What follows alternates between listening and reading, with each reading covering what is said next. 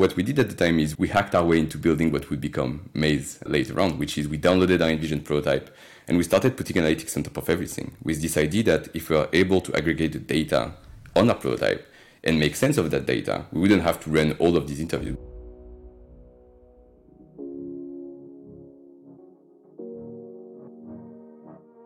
You're listening to Seedcamp Firsts, the definitive guide to help early-stage founders get their companies off the ground, brought to you exclusively through the wisdom and lessons learned from some of the brightest minds across the Seedcamp nation. Hey everybody, and welcome to Seedcamp Firsts. I'm Devin Hunt, venture partner here at Seedcamp, and today we're going to be talking all about early stage product, trying to figure out how to build, why you should build it, and build that confidence so you can actually build it successfully. And I'm talking to probably one of the best people on the planet right now to talk about this stuff, Joe Wadowski from Maze. For those of you who don't know, Maze is a company that helps you test and explore and validate your product ideas. And whether it be from low stage mock-ups all the way through to scheduling and organizing large stage user tests, Maze takes care of that. So, as I said, probably one of the best people in the world to talk about testing and learning about product. Joe, welcome. Thank you very much. Thank you for having me. I'm excited to talk product discovery, product everything. It's been a while since I've been able to geek out on product with someone else, so I'm excited for it. Yeah, I'm excited too, because I remember in the early days when we first started working with you guys, when we first invested in Maze, it was just so exciting to see how you both were applying basically your own concepts to building what Maze did, and I think the results speak for themselves. On that point, maybe give us a quick overview of what Maze is and what you guys do. Yeah, absolutely. So we built Maze 4 years ago to democratize product research everywhere. So the goal for us was, how do we make research happen everywhere within the organization? And what that means for us was three things. It was making research happen in companies of all sizes, including startups, right? Because for a long time, research was something that was limited to the largest enterprise that had the means to actually invest in those things. Yeah. The second thing was about making it available in all industries. Again, it was about making sure that research was in the hands of the people that were building any form of digital experiences. And so we sell to Porsche and we sell to Walmart and we sell to companies that you wouldn't think of when it comes to research. And probably the final thing that's going to be the most relevant in this conversation today is that we are focused on making research available to everyone. And that for us meant that the key vision that we have was that research was going to transcend the researcher's role, and that was going to be a tool that was going to be used by the whole organization. And we applied this principle a lot in how we built Maze as well, in making sure everyone was onboarded in the research journey. So how did you choose, obviously this seems very critical when building anything, but how did you choose to do this? Why was it the piece when you and your co-founder sat down, you're like, you know what? Design research, product research, that's what we need to do. Because obviously, from my experience, it's usually because you've experienced that pain or you had that problem. So what happened to you? What hurt you so badly? We are not original, man. So yeah, exactly. It's a scratch your own itch type of story. I'll tell the long story short of this, but basically, so I come from product. Originally, I was the head of design and research in different agencies in Paris. And I'm sure you've worked agencies. I'm sure a lot of people listening to this podcast will have worked agency. And so agencies, selling research was most impossible. What we would face was selling research was basically telling your customers we're going to spend the next 5 weeks trying to find 5 people that are willing to come to our office, spend hours with them in a room with designers taking notes on what's happening in your product, compile all of this into a research repository so that the customer could actually consume the insights. And that would cost 50 to 100K. That would last 8 weeks.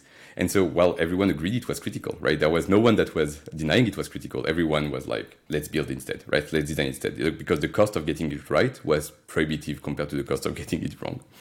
And so the fun part of the story is that while this is where we experienced the pain firsthand, Maze actually got started in the previous startup that we launched with my co-founder, Thomas. It has nothing to do with what we're doing today. We were building a messaging app for gamers. Ping, it was called at the time. And so, everyone might have heard of Discord today, and not everyone might have heard of Ping. And so we were building Discord right before Discord. We were backed by Fnatic in the UK, which is the biggest and largest pro gaming team in the world. Yeah, I know Fnatic well. Yeah, shout out to Fnatic. And so because of that backing, we had thousands of people in a waiting list eager to try out our product. And the reality was we didn't have a product yet. What we had at the time was this very in-depth Envision prototype of what we wanted to create. And so we thought, how do we get insights in our value proposition, in which flows are working, in which design is performing better, before actually having to build the thing and not having to actually interview 12,000 people, right? And so what we did at the time is we hacked our way into building what would become Maze later on, which is we downloaded our Envision prototype and we started putting analytics on top of everything with this idea that if we are able to aggregate the data on our prototype and make sense of that data, we wouldn't have to run all of these interviews. We could collect quantitative data that we would be able to collect post-development at a pre-development stage. We pushed this Maze V0 to 2,000 people, and 1 hour later, we got 1,000 response. And so I come from a world where 5 responses in 5 weeks was basically opening champagne, and all of a sudden we had this treasure trove of data available to us, right? And so it was completely mind-blowing seeing A, the data was available, but B, also that all of a sudden the cost of iteration didn't include the cost of development, that all of a sudden we had the means to iterate at a stage where we didn't have to spend money on building something. And so that's the long story short on. The previous startup obviously didn't work. Discord raised $180 million in 3 months, which made competing a bit difficult. But it felt obvious at the time that we found something, at least that we found extremely valuable, and that we started then Let me selling. talk about that obvious point, because I think that's a really interesting feeling, especially like in an entrepreneurship context, right? When you have that sort of innate confidence, you're like, oh, this is what we need to do. Yeah. And there's probably some stuff to unpack there. So like, what made it obvious to you? Because that signals a couple... Like, I think to everyone else is different. For some people, it's that first sale or seeing the transaction happen. For other people, it's seeing usage go up. But how do you quantify that obviousness? So I have a good story about that. So I have a very obsessional nature. I think all entrepreneurs have to. It's built into the package. Hopefully. But hopefully, exactly. But for us, what really happened was that I started obsessing over this idea, and I kept on thinking we can build something that we can test very early on, that a proof of concept that we can test, to get sanity check on our obsession about this specific venture that we wanted to build. And so what we did at the time was we built a first version in a couple of months. It was really basic, right? It was bare bone. We were manually creating the heat maps, like all of the things that it had no bells and whistles. It was all very bare bone. And I told Thomas, my co-founder, I take my old job back as lead UX, and I'll force customers to try out the solution. And we'll see if they get value from the little hacky thing that we built. And if they do, if we see the value and we see that they're actually happy with what we've been building, then it's a good sign that we need to continue pushing for this. And so the first customer that we got was a big French bank with a green logo that I'm not legally allowed to name. Right. And so this big bank, they didn't want research. They were well known in this agency for never wanting to invest in research because, again, long, expensive, didn't care for the 5 results, all of the reason that any customer can bring to you. And so I told them, we have this new platform, and we can go from the prototype that we've already created from you to actually having insights in what's working, what's not working in an hour. Give me access to your prototype, give me access to 50 of your customers, and 1 hour later we'll get results for you. And he was like, okay, I'm okay to try this. We send out the test. An hour later, we get 35 response. He looks at the results. He goes to my boss at the time and said, if this was available last year, we could literally have saved millions of dollars in development. Wow. So this to me was purely qualitative, right? At the time, like we didn't have a ton of data set, and I kept on iterating the product with other customers in the agency for a few months. But what was really mind-blowing was that all of a sudden we tied the value that we thought there was to the actual value that customers were perceiving. And that was, to me, one of the key unblocker, right? All of a sudden, yes, people understand both the value of the product and then the value it unlocks for your organization overall. So that was the mind-blowing piece. And the interesting thing to highlight is that you basically ran an experiment on the fly, right? Now, you did have a lot of the product built, but the proposition, you weren't selling it in. You're like, oh, just let me try something with this. Exactly. So the signal there for you was the value, like you saw the reaction from the client being like, oh, wow, this is so much better than what I expected. And you're like, that makes it obvious. Exactly. Right. And especially when you're successful in selling a process that you've been unsuccessful selling for this type of customers for years. And especially when they automatically attach it to a return on investment, when they can attach a budget value to it. To me, it was the great sign that, yes, the stars are kind of aligning. There is a product that we built that is bringing value that we can then attach to a budget within the organization. And all of this means that if we can replicate this 100,000 times, we have an actual business, right? Like this is the type of signal that you're looking for, I guess. Fantastic. And so as you started to build this, obviously there was lots of micro decisions to make around where to prioritize and what to do next. And I know, at least when we were working together closely, InVision is where you started, right? And then obviously Figma was the big player coming in. Could you maybe it's not an interesting story at all, but if it is, how did you get the confidence it was time to add that second major integration onto the platform? And was there any internal argument about that? Like, cause I'm sure from my experience, there's always one person who's like, dude, obvious we do this. And the person's like, this is a waste of time. And then how did you get to some sort of I don't know, framework-based decision that it's worthwhile? Yeah. That's a good question, especially in the early days. In the early days, it feels like you want to build everything, but you really have the resources to build one thing. So you have to basically nail down all of this discussion. And I think that it all boils down to a very simple question, which is almost what is the real thing that's going to 10x the business in the next year to come, right? And so it might sound silly in the end, but the reality for us was always, what is the marginal incremental change that we can make? And what is the thing that's really going to unlock for us the next stage of the mission and the vision that we're trying to build? And so, for example, we started with InVision because, funny enough, when we started Maze in 2018, InVision, I mean, we didn't have Figma on our slide deck, just as a reminder for the world that Figma was not a thing. And so there's multiple reasons we did InVision and Figma and all of the players that were on the market. One of the main reasons at the time for us was almost a business defensibility case as well. For us, it was, we saw in organization that there was no standard in what people were using in terms of design and prototyping. At the time, you could see a mix of InVision and Marble and Sketch and Figma that started to come up. And so we kept on thinking, if we want to address the market, we have multiple options. We could go deep on more use cases, but it's very uncertain. Or we could expand the use cases we have to other tools, which is a much more certain venture and allow us to unlock instant market shares. The second thing that was interesting for us as well was that whenever we were building this integration, it also tied to our acquisition channels, right? Because all of a sudden, we could co-market with Figma, we could co-market with Sketch, we could co-market with these players. So basically, we assessed in a very simple framework at the time. I think that you don't necessarily need to overthink the decision, but for us, it was really what is going to help us get to the next stage of growth for the business, and that's going to support our customers the best. And so this matrix of this is very useful for our customers versus this is also very unrisky because we know that we can just replicate this with others was what led us to go from InVision to Figma, for example. And there's an interesting point there because you used excellently the word customers, like what's going to bring this to the next level for our customers.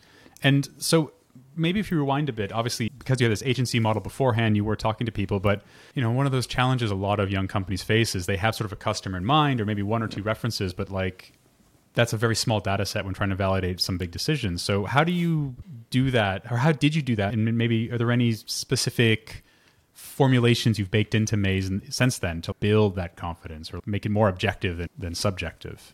Yeah. We did a million things. I want to say that at this stage, so let's break down the two stages because I would say that there is the stage where you let's can go only early build one first thing. and then we can go how you then maybe codified that into the culture. Exactly, because I'm not sure that what I'll say right now it will be relevant to a 10 people team, for example. So at a 10 people team, what I felt was the most useful at the time is an analogy that I like to use, which is you shoot the arrow and then you draw the target around it, which means that at the time you're going to launch a bunch of experiments. You're going to test a lot of things. And your vision is really going to be redefined by what you learn to be successful, right? So for us, we know all the talk that I've done 5 minutes ago when we started this recording about we are selling research to non-researchers. All of these things seem obvious today, right? But originally, that was not the goal at all, right? Originally, when we started Maze, we started by saying we need a better research tool for researchers, right? That was the vision. We just wanted to build something that was more efficient at the pre-development stage.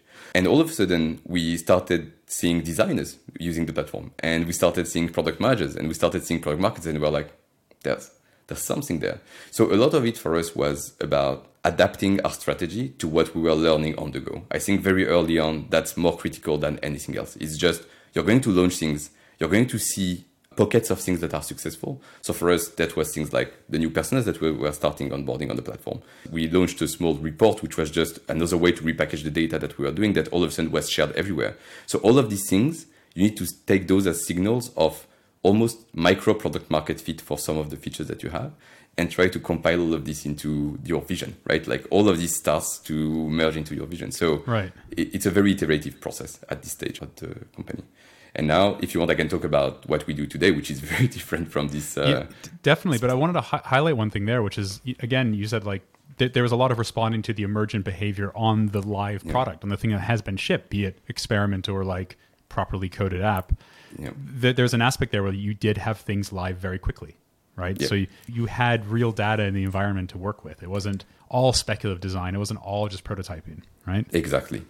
We had things. So we are obviously at the time extremely connected to customers, right? At this stage, you have 10 customers, you have 100 users, you're talking to every one of them probably every week. So you understand what's working, what's not working for them. But then you basically use this hypothesis that they give you, right? This is what we want to see, this is what we want to build. And you build them very fast for them to experience the value of those things. So I think that just as a small tangent, like, do you have any stories around like where either distraction became an interesting product development for the company or it became a huge waste of time? Because one of those things I think a lot of young entrepreneurs struggle with is one customer really wants this. Do we build it? I have 10,000 stories. So I'll preface all of this. Our SVP of customer experience was the SVP of customer experience at InVision, and he's just a very veteran customer experience leader. He's very wary about sharing quotes from customers for this exact reason that you just mentioned, that you need both the qualitative and the quantitative to be able to assess and make a decision, right? But that's why it's dangerous as well to have everyone join, for example, customer call, because you can create advocate and champions for problems that are minimal problems, but that have a strong voice attached to those problems. That being said, we have examples. So the report is a good example of an endeavor that was just a side thing. So for alongside, we had this hunch that the way that we were displaying the data was not really working, that it was complex. And because we were targeting all of a sudden designers and people that had no research background, we thought maybe we need to repackage this data in a kind of automated report like we did at the agency I worked for, right? Maybe we need to package this in a beautiful way that they can feel proud to share with the rest of the org. And so it was a literally 2 days project. Like we spent 2 days on this thing, just, it's repackaging, right? The moment we released this, we started seeing a behavior that we've never seen before, which was that all of a sudden, we started seeing C-level watch the reports. We started seeing it spread across Slack. Basically, we created an engine of virality that we didn't really expect, right? For us, it was just a mean of, well, we're going to just repackage. And for them, it was a mean of sharing, spreading the insight that they've collected. And that educated a lot of our vision moving forward, right? That all of a sudden research needed to be collaborative, for example. That was not part of the initial vision. And the spark that initiated this little project was like you just saw other people on the data, right? Exactly. The problem space that we identified was people don't necessarily understand the data that we've collected because they are non-researchers and we present research data. So how do we recompile this data in a digestible way, basically? So, Which makes sense, like 100% in hindsight. But I guess the thing I'm really interested in is like, what was the observation moment? Like, what was the thing where someone was like, oh crap, we're missing this? Like, how did you capture that? And because that's the little details that are always really interesting. Right? Yeah, absolutely. What we looked at was that we are really good at attracting people. We had word of mouth that was through the roof. All of this was working.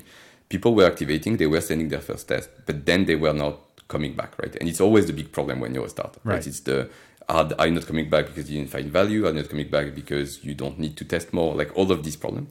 And so we just ran multiple conversations with customers, right? What is preventing you from coming back? And a lot of them showed frustration with the data. And we identified that the subset of those was the non-researchers specifically, right? That they struggled with this specific part. When you figured out they were frustrated with the data, was that because of you reached out to them? Like, how did you get that response? So, and you'll see this is basically a process that we translated to everything we do at Maze today, but it started with hypotheses that we generated qualitatively. So conversation, anecdotally, we saw that it popped out more for a specific subset of our customer base.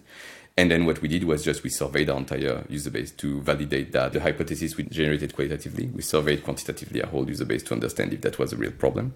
And I think it came back with like 50% of our users didn't understand the data that was displayed. So we're like, okay, so we need to solve that. We need to do better. Yeah. So let's try to repackage that. Yeah. I mean, it's one of those sort of common things people forget. They launch the feature, but you never do the follow-up. Yeah. Like you see sort of the one-off dashboards where it's like, oh, usage isn't high, but you don't do the follow-up, which is like speak to the people or survey. Obviously, the famous Superhuman example, which I think is not very adaptable to a lot of applications, but the concept's right. You're proactively looking for relatively like cus-dev-esque feedback, right? Yeah. I agree. I like it a lot. So I think that it's a good way to assess product market fit because there's so many talks about product market fit. I think that product market fit is extremely hard to track, right? I think that, I don't know if you know this article about the different stage of product market fit within the organization, which is like, it's non-binary. It's not you have product market fit or you don't have product market fit. And it's also not a spectrum because it's not like I'm 0.7 on my one scale of product market fit, right? So it's kind of in between. And he uses an example that I like a lot and that we use at Maze, which is, he says there's the product market fit desert, which is you're going to die here. Like if you stay here, your startup is going to die. You're going to waste resources, everything because you don't have product market fit. And that generally looked like the previous startup that we launched, right? Which was, it's very hard to get users. It's very hard to retain those users. It's very hard for people to understand really the value that you're providing. All of these are signs that you're in the desert. And then he says there's two other stages. There's the product market fit mountain, which is you're on the hill, you're climbing, you have some sense of a push for you, but you're not there yet. And then you have the mountain top, which is really like traction is coming your way. You don't have to pull for the people. And what I like is that it's a mix of this binary and spectrum vision, right? Because there's a spectrum, but you're only on the spectrum if you're on the mountain, right? Because if you're in the desert, you're really not on the spectrum at all. You can do whatever you want. And we've seen so many companies, and I do some advisory for founders as well these days. And you see so many companies, especially with product people, where they throw features at problem, and you're in the desert. You're going to die if you stay here. Like this is the moment to change entirely your business. And you can think of this even at the feature level, right? Where you can see a feature be on the desert, or you can see a feature be in the mountain and actually needing some more push. And I can talk a bit more about how we do that at Maze today and how that translates. Yeah, totally. The way I've always thought about it is like, when you do have product market fit, and you don't know when you don't have it, right? Like it's very clear because product market fit means people are using it and you're growing, and then it's even the least analytical company will notice that because their bank account will be increasing. But those who might layer their matrix looking and hunting for something, you don't have it. Like if you have to do that much work, you don't have it. Exactly. And the next question I was going to ask, it probably is a perfect segue to that point, which was, choosing what to build next, thinking about, or even, if you want to talk about it, what you cut. Yes. Yeah, like I'd love to hear about how you guys like decide product market fit or feature, customer fit, or however you sort of now manage it in a larger organization. And maybe I'd like to draw out some ideas of some basic concepts on how you enable your team to make those decisions independently. All right. So it's going to be a pretty long monologue. I'll try to make it short and sweet for everyone, but I have to start pretty far because don't worry, we can always edit it down. It's fine. Cool. Keep the keywords of this. Yeah, we want this. This is the quality content. We're going to trim into a beautiful little steak. Cool. Perfect. No, so I like, when I talk about product, I like to start with the vision of the company first because I think it's critical. I think product strategy is not listening to your users. Product strategy is not being a genius. Product strategy is just turning your company's vision into something that's coherent to get you to a vision. That's, to me, product strategy. And so what this really means is, for us, for example, I'll give the Maze example for everything so that it's simple to digest as well. The company vision that we have is that we say we want to live in a world where experiences are shaped by the people who engage with them. So what that really means is that we believe that the future is entirely user-centric and that the companies that will win will be the user-centric company. Cool. Yeah. Very simple, very sweet. Then the mission that we have is how do we get there, right? And so we get there by saying we empower anyone to test and learn rapidly. That's our mission. We want to empower anyone to test and learn rapidly. Also very simple. What that really means for us is that we give the tools for anyone within the product organization to be able to run tests and to consume the results of the test to learn and then iterate, right? That's the mission. So everything we do at Maze is just getting closer to this mission, right? So every year at the beginning of the year, we'll look at the state of where we are. And I like to think of the mission as kind of stairs, right? It's like you're getting closer, like you're climbing those stairs. And generally, what's funny is that these fundraising cycles are very close to the stairs, right? What do I need to prove to the next stairs to be able to raise my next round? And I like to think of it this way because it's very simple, right? It's very sweet. So for example, last year for us was, let's prove the anyone piece of this sentence, right? Let's prove that we can actually sell to anyone within the product organization. And so what's really beautiful about this is that, again, if we look at vision, mission, then we define this specific goal, right? The business goal. Then it's very easy. Marketing can run with it and try to grow your top of funnel with product managers and product marketers and these new personas. Sales will run with it by creating collateral for these new personas to sell into and create customer stories for those personas. And then product will start building against this problem space. How do we sell to more of these personas? And so there are millions of ways to solve for these things. Yeah. And so the researchers and the product managers will start by compiling the existing data that we have. So it will be historical data from the product of people that have tried to hack the product to solve for these problems, and generally also reaching out to these users. It will be customer voice from sales conversation or customer voice from support conversation. And so we'll compile this massive data set into somewhat of a coherent problem space, right? Yes, there has been cases where product managers have tried to solve this. This is what competitors look like. This is what's been solved for and not solved for really well. So all of these will try to identify something that's coherent. And then each pod will try to define a problem space that they want to validate. They will say, we believe that this problem space, given the data that we have, the limited amount of data that we have, is a problem that we want to test for. And so we at Maze, we've built Reach, as a side note, a product that allows you to connect to your user base. We connect to your Amplitude, whatever, and you can send campaigns directly to your users. We use this internally to connect to our users as well. So we'll start both qualitatively interviewing our users to get a better sense of this problem space, generating hypotheses of problems to solve, And then we'll, again, quantitatively survey our user base to get a sense of, is this actually a problem for you? And again, as a side note, on Maze, you'll have these templates that you can use, even if you don't know how to do research, that will help you actually assess the problem space. Give us a quick sample of like what that sort of outreach looks like in terms of questions or how you put that, because it is one of those questions that's very biasable, right? Absolutely. Do you want this? Yes. No, no, exactly. But at this stage, you don't even ask if they want anything. It's more like the criticality of the problem, right? It's right. How critical is this on your day to day? How often do you face these problems? So it's assessing if it's a real problem for a real user. For real looking users at that past behavior. Like, tell us about. Do you care about this? Not really. Exactly. Okay. Exactly. And it's like, are product managers using Google Form today to do these specific things? Then we've identified that actually, if we were to do this thing better, because we can be specific about the problem that we're solving, then actually we found a problem that's to be solved as well. So it's like the product market fit. I'd say that validating is always data informed, right? You have some data and then you have to take the leap of faith, right? You have to be, we've validated as much as we could, and now let's move forward, right? There's always this ratio between analysis paralysis and just moving forward. So for us, what we'll do, especially in the templates that we share, we have this threshold of like, if we reach X% of people that say this is critical, then it's worth actually exploring, right? If it's not, then how do you pick that X%? Sorry to interrupt, but that's one of those questions you often get is like, is it 1%? Is it 20%? Like what?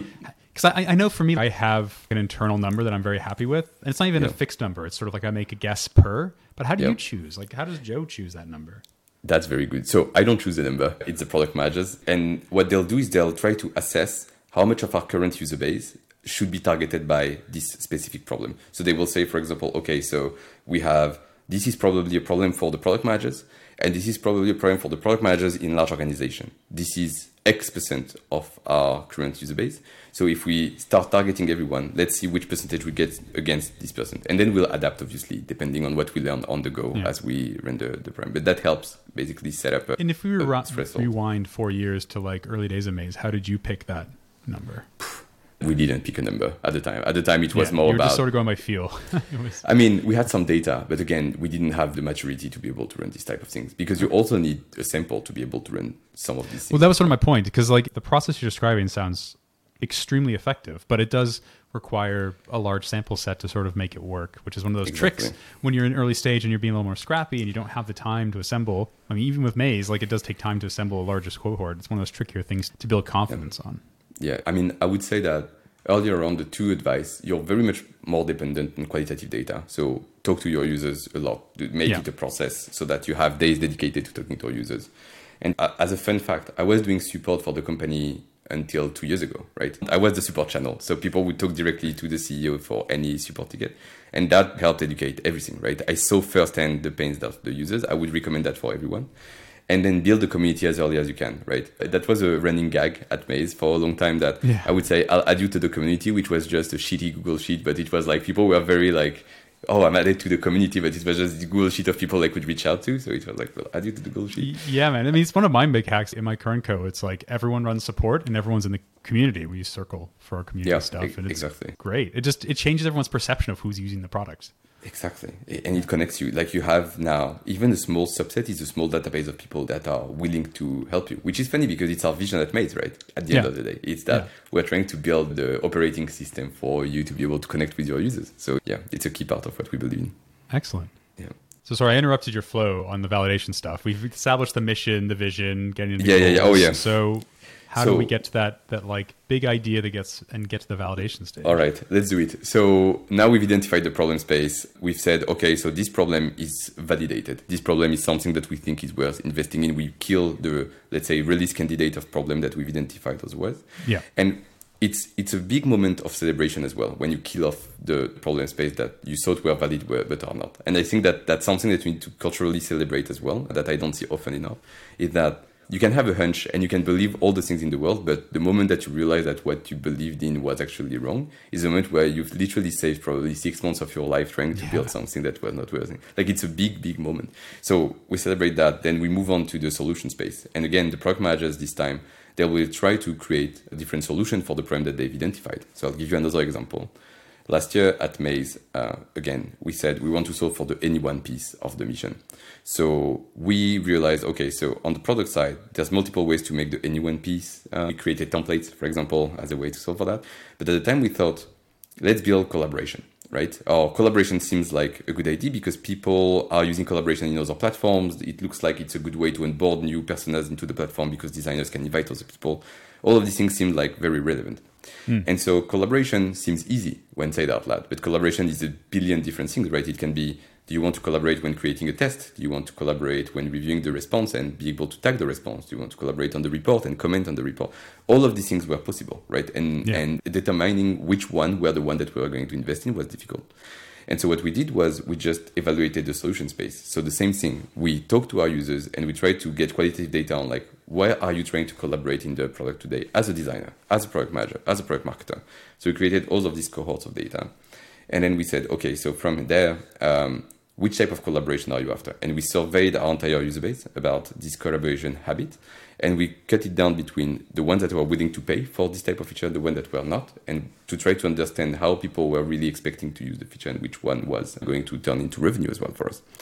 And so all the hunch that we had, we're a big believer in live collaboration within building the product, got, I think, a 5% the potential adoption rate for our user base. So we're like, this is... And to the contrary, the commenting on a survey while you're building it got 80% because that's actually how people wanted to behave in the product. Yeah. And that's what we built. And that's been extremely successful, especially for enterprise segment, which is the segment that brings the more revenue for the company. So being able to first test the problem, then test the solution space, then we come to the design space where the designers will assess the usability risk of the product. That was our core offering initially at Maze, right? Which was you test your prototypes. So you create low fidelity and high fidelity version of your prototypes, send them to your users, get a sense of how they're performing on your prototype to know if you need to review the usability of your prototype, the copy of your prototype, all of these things. And then, we go into production, right? Once all of this is validated, we push it live and we see how people behave with the product. And there's such an interesting point there, which is like, if you think about the pipeline of product development, the part that we always think of when we do have a product development, the design and development phase is like the last two steps in a long pipeline of validation, right? And there's so many moments where you remove the crap that you don't need to think about, that you don't need to focus on, you don't need to further develop. And much to like, you know, to harken all the way back to the story of the mysterious French bank, like they could have saved so much money if they just like tried it out first, you know, pitched it, talked to the customers, got their behaviors, started to build up a case for it. Exactly. Yeah. And I think that was the problem for research for a very long time, is that it's very mentally loaded. Like a lot of people assume research is long and you need a lab and you need eye tracking software. Yeah. And what I tell generally to very early stage founders is like, just go to a cafe and talk to someone. And that's your research, right? If that's the maximum amount of research you can run, do that. That's more than enough to get started. And so while I describe today sophisticated and mature research processes, the reality is that at the time we were still running research just in a much more casual manner, right? We were talking to our users constantly. We were trying to survey our user base, even if it was a minimum amount of data that we could get. And that helped us navigate, right? And we stayed very nimble in our way that we practice research. Perfect. Yeah, it's super clear. And like the fact that it is nice, again, like to see like how Maze basically embodies this. You've seen the products as they sort of stack on top to build the full solution. It's like, yep. It's sort of just shipping what works for them, which is very convenient. Yeah. And I want to talk about something else as well that I think is relevant, which is it doesn't end there, right? Like, all right, so just before we push to production, what we like to do, and it's a practice that I'd like to see more companies on board, which is the pre-mortem. So what we do is we sit down and we say, okay, so we have this 3x3 square, and we say, which metrics are we trying to impact with this new feature? It can be acquisition, activation, it can be a specific metric. So let's say, for example, a new pricing that you're releasing to the world. And we say, okay, so the status quo today is we have an ASP of X and we have a conversion rate of Y. And so we live in this center square in the middle. With this new feature, with new pricing, this new whatever, the goal is to be on the bottom right of the quadrant, right? So a higher conversion rate, a higher ASP.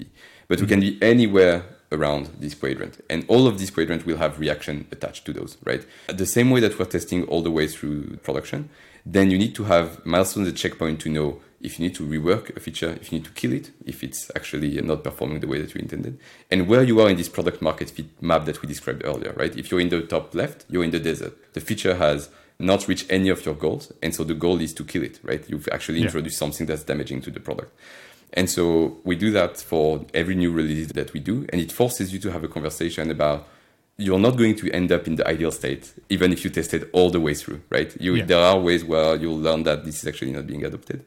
And having this practice internally, you can do this much, much earlier. You don't need to have a full, mature, blown-up research methodology to do that. It's very simple. It allows you to assess every time if the feature that you release to the world is actually performing or not performing, and have actions attached to those things. Excellent. Yeah, that's really key. And again, like with that sort of earlier discussion, you're forcing yourself to look back in the evidence and be like, when did we predict well, if so? Exactly. Or are we just like pretending it's not an issue and we're just going to pretend it worked anyway? Exactly. Yeah, I like that a lot. How do you keep track of all that stuff? Yeah, so we do that in Notion. So we're a fully remote company since day one. I remember the days I joined Seedcamp where remote was not a thing yet. Wasn't really a thing, yeah. Yeah. And so we have this massive repository of like cycles and projects that we are running, and the PMs own the cycles that are internal to their team, basically. So they are the ones that are keeping track and creating these beautiful documents that we can come back to. So it's like living, breathing thing inside of Blaze, where you can look back at the whole history of like, we started here, we built this, we iterated there. It's really interesting to see. That's excellent. Yeah, I mean, this is one of the trickiest parts is you do have to start documenting it or else you do forget.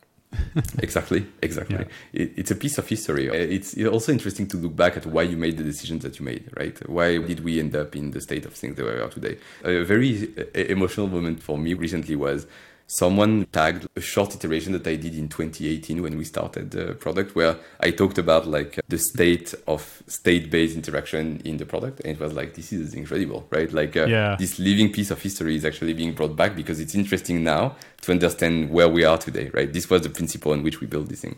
It was pretty incredible.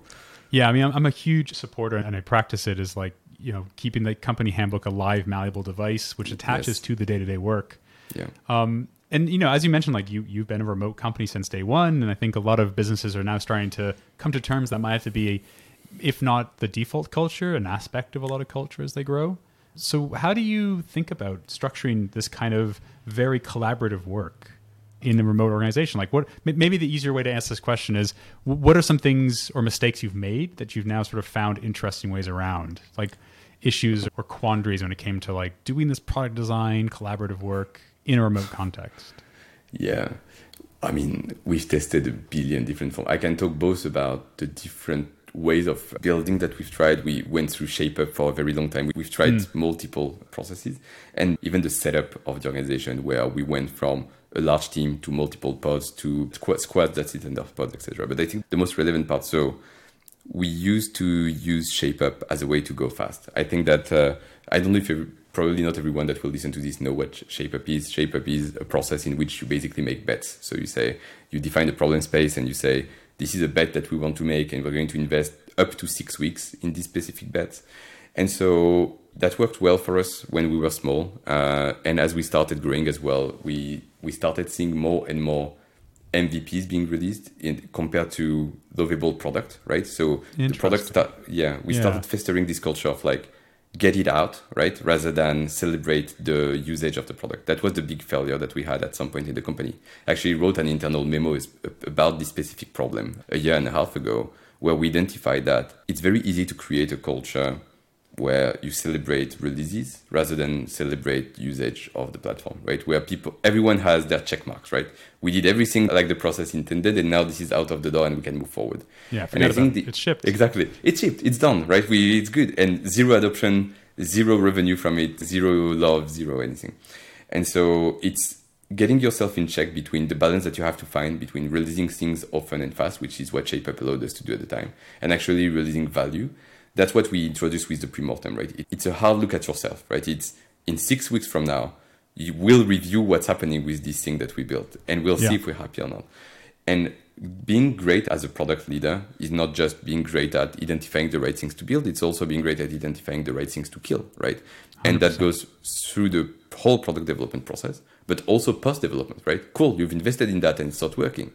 Kill it, right? You're adding layers and layers and layers of depth inside your product, and that has a cost as well that's attached to it. So yeah, I would say that's probably one of the key learnings. That's why I mentioned this earlier. It's like the hard look at yourself that we didn't do as much.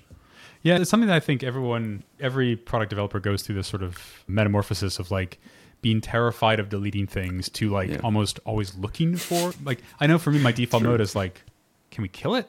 Can we get rid of it? Do we need it?